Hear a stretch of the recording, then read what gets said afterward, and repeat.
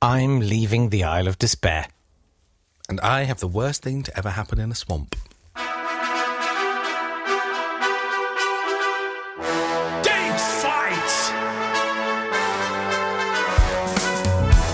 Well, hello there, and welcome to Date Fight. It's the show where we smash bits of history together. He's Jake Yap, I'm Nat Tapley, and we have chosen two factual toads from the swamp of history, which we are going to make croak louder than each other, and then pick which one has the most impressive throat sack. Round one! Throat sack.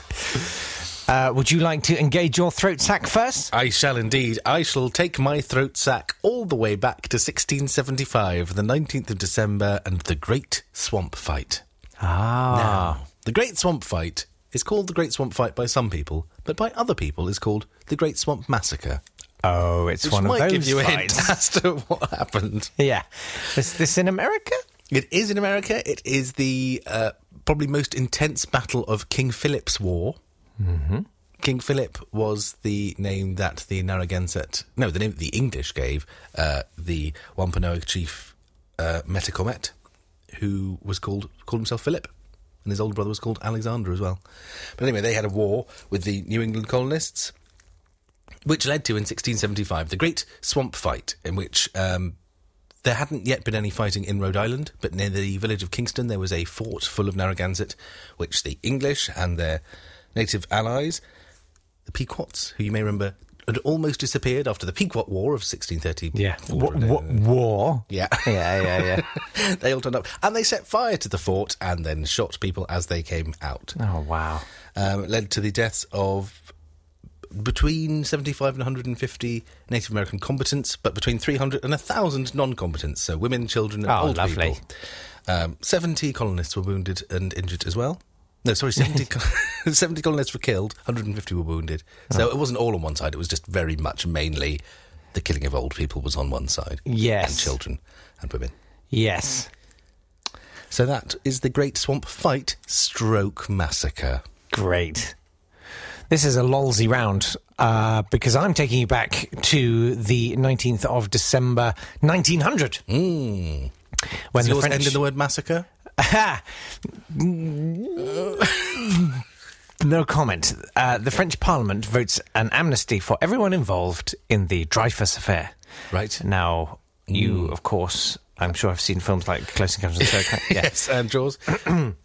So at the end of 1894, so this was 6 years earlier, there was a French army captain called Alfred Dreyfus. Bonjour. Bonjour, Alfred, ça va? Ça ne va pas. Pas du tout. He was accused of handling secret documents and forwarding them to the Imperial German military. Oh, no.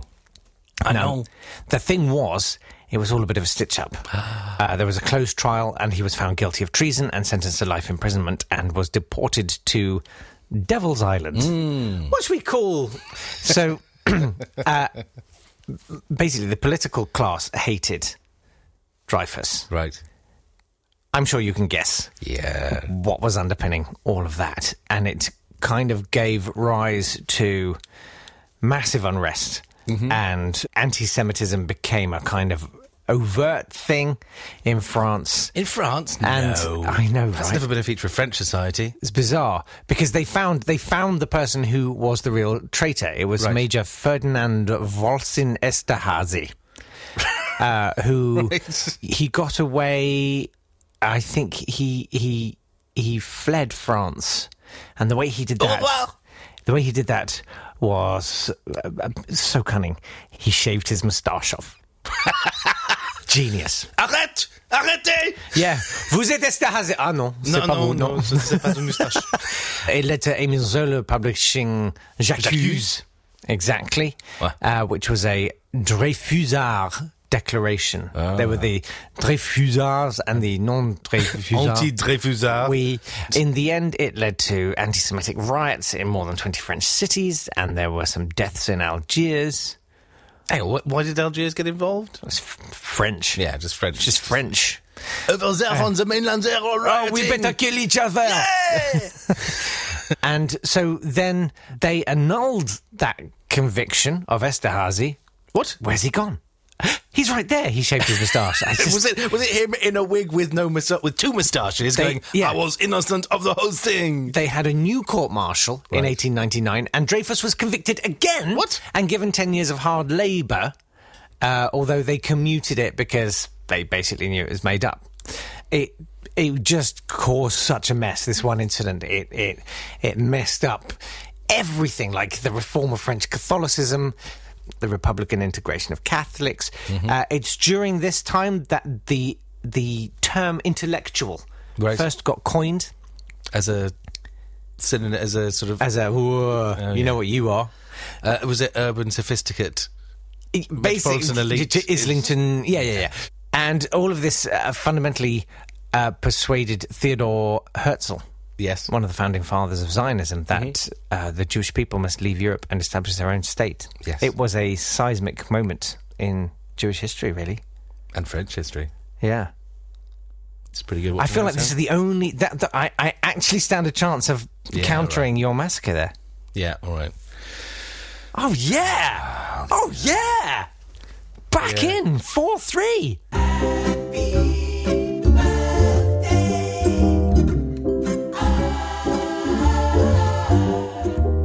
Happy birthday to Robert V. Bruce. Not Robert V. Bruce. This is... You know those people who say very? Yeah. Because they're trying to sound posh. Yeah. Like when they're at a party. And say, I must say, the play was very good. You sound like the opposite of that. Robert V. Bruce. Robert V. Bruce. He was very good. What is Robert V. Bruce? Is that like a sort of... Robert V. Bruce is a historian who wrote a biography of Alexander Graham Bell that was plagiarised in 1998. But I just liked him because he sounds like Robert V. Bruce. But he's Robert V. Bruce. That's good. As far as I can tell, no spiders ever inspired him to do anything. Okay. It sounds like a sort of reboot of a franchise, like Robert V. Bruce. The fifth film in the Robert Bruce.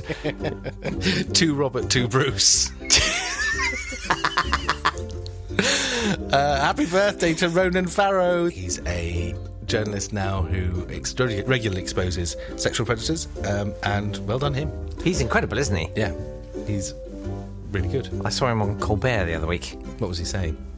Oh, these sexual predators. The fewer of those. That's what he was saying. Happy birthday to Jennifer Beals, the star of Flashdance. I never really saw it. No, neither did I. I think it's about a steel worker in Pittsburgh who discovers she can dance.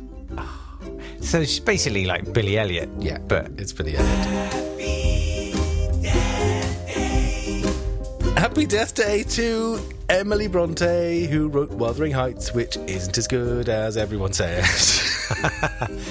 Have you heard Wuthering Heights, the musical? Do you mean not the Kate Bush song? No. This happened in the 90s in London. I had the CD of it, and I can remember one line. What if Heathcliff? Which went... I have no time for those who have no time for me.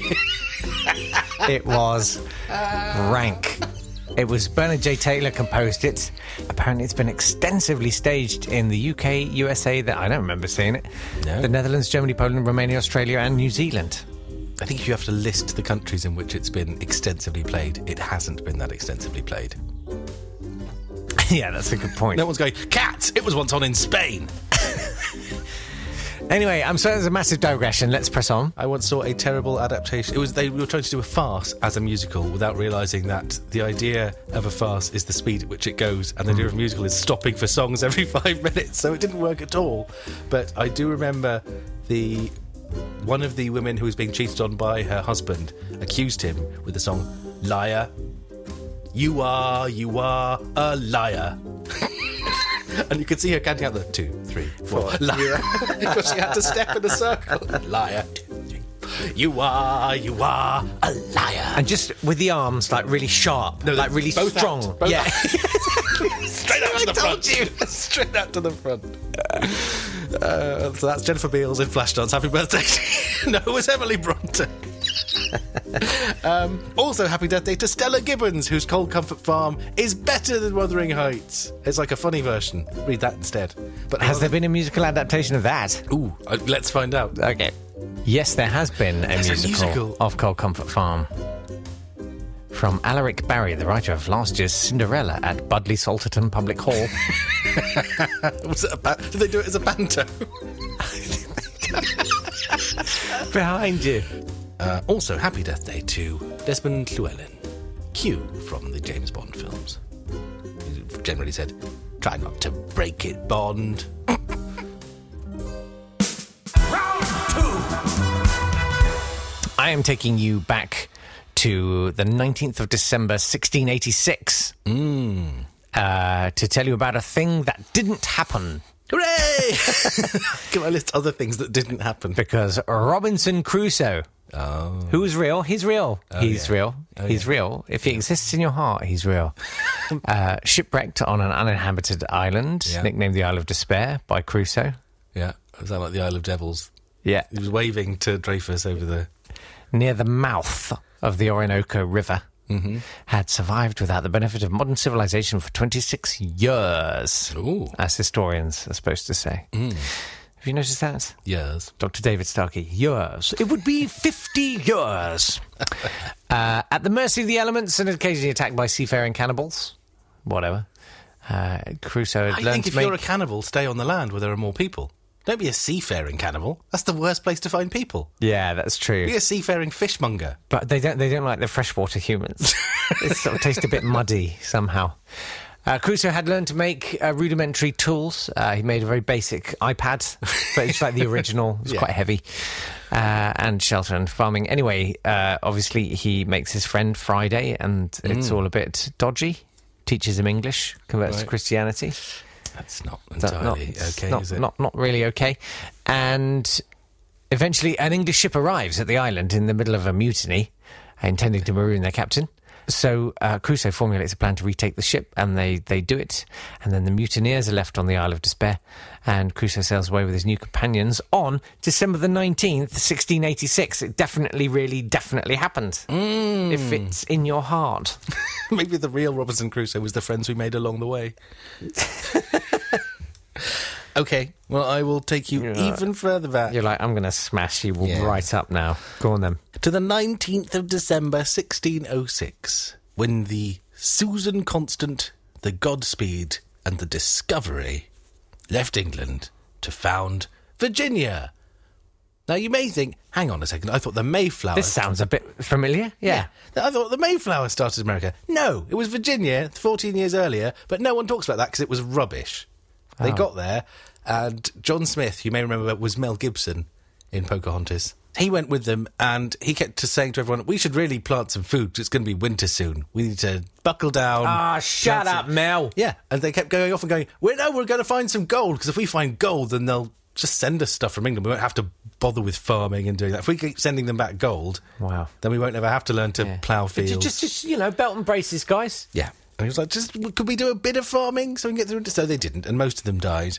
And the Americans don't like to remember that as when America was founded, because generally, rather than it being to do with setting out to found a new country based on freedom of religion, it was very clearly, we just want to nick whatever stuff is there. Yes. And they did it terribly. So we try and ignore the fact that Virginia existed many years before Massachusetts. Suppose you've won. I suppose I have. I suppose we're at 4 apiece. For all? But that's all right. That's okay. The tension's high. I can do that. Intense. We're going to do, I think, our last forfeit of the year this Sunday. Yeah. Because it's a bit too combative.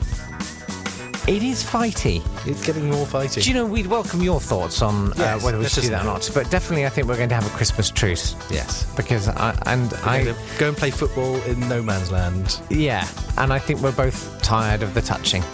So, for that reason,